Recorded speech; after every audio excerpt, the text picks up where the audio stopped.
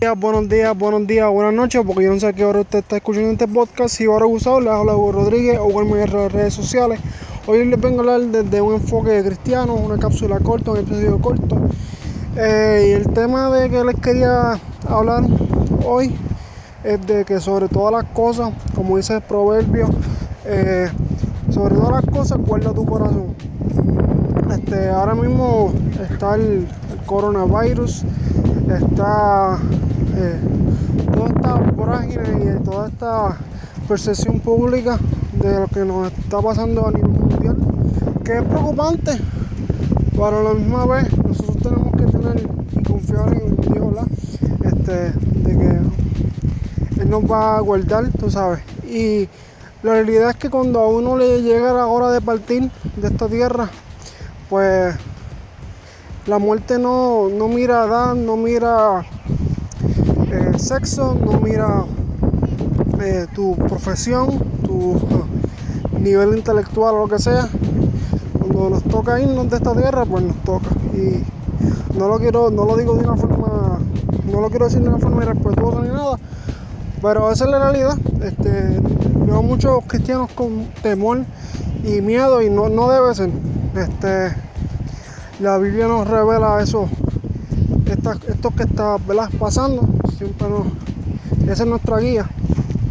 Y me sorprende un poco, en cierto sentido, de que haya tantas personas, y máximas cristianas, que estén tan alarmadas cuando no debería ser. Al contrario, nosotros somos luz de este mundo y nosotros debemos brindarle esperanza y consejos y un abrazo y una palabra a las personas que no le han dado su vida completa y su voluntad, la han rendido ante Dios. Otra cosa que les quería hablar era con respecto a guardar tu corazón. Sobre todas las cosas, guarda tu corazón. Como dice el proverbio, es que, pues, como todos saben, salió el disco de Bad Bunny, que yo le había comentado anteriormente. Y nada, yo escucho todo tipo de música, pero entre comillas, obviamente no escucho cosas satánicas, pero nada, uno tiene que guardar lo que escuchan nuestros oídos, lo que ven nuestros ojos, que nuestros ojos son una lámpara, y cuando tus ojos son buenos, todo tu cuerpo está lleno de luz, y nosotros tenemos que aprender a interpretar los versículos y la palabra de Dios, ¿verdad? Para no sacar las cosas de contexto. Cuando yo digo estas cosas, y no quiero que usted lo vea de una forma equivocada, ¿verdad?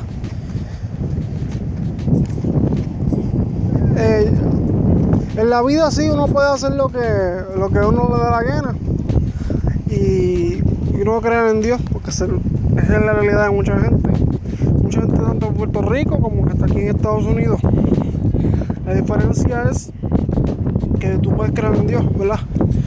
Pero no necesariamente le has rendido tu voluntad al Señor ni tu vida al Señor. Esa es la gran diferencia. De hecho, hay cristianos que también le han rendido su vida, ¿verdad? Se convierten en el Señor o se reconcilian, pero no le han dado su total voluntad, no han rendido su voluntad totalmente al Señor. Hay gente que le da el 10%, hay gente que le da el 20%, uno el 40%, y uno, ¿verdad? Yo creo que hay gente que sí le da el 100%. Son pocos, pero sí. Y de eso es lo que yo quería hablar. O sea, usted puede hacer lo que le da la gana y dejarse, que no debería, pero dejarse ir por la opinión popular, por la manipulación de información pública, o por dejarse influenciar por las canciones, cualquiera que sea de Bad Bunny, sea de reggaetón, sea de salsa, sea de merengue, pero usted tiene que ejercer su criterio propio de lo que está bien y está mal, porque por eso Dios nos dio una conciencia. Y ya he hablado de la conciencia en nuestra mente, es que trabaja el Espíritu Santo, y en nuestro corazón, a través de la sangre, pues está el alma. Y eso tal vez lo he explicado en otros episodios, y tal vez saque otro episodio haciendo todo esto, explicándolo de forma más a fondo de todo lo que digo en estos episodios cortos. Nada, quería traerles eso. Solamente guarda tu corazón de lo que escuchas, de lo que ves. Porque, vuelvo y digo, uno no necesariamente está pecando con las cosas que uno hace, pero sí nos alejamos de Dios.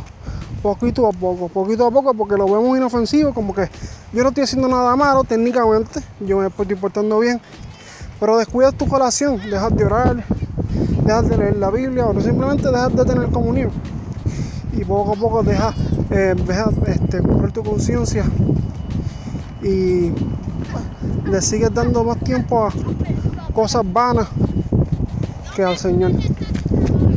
Solamente quería transmitirles eso, comunicarles esto. Un abrazo, Dios les bendiga y gracias por escucharme.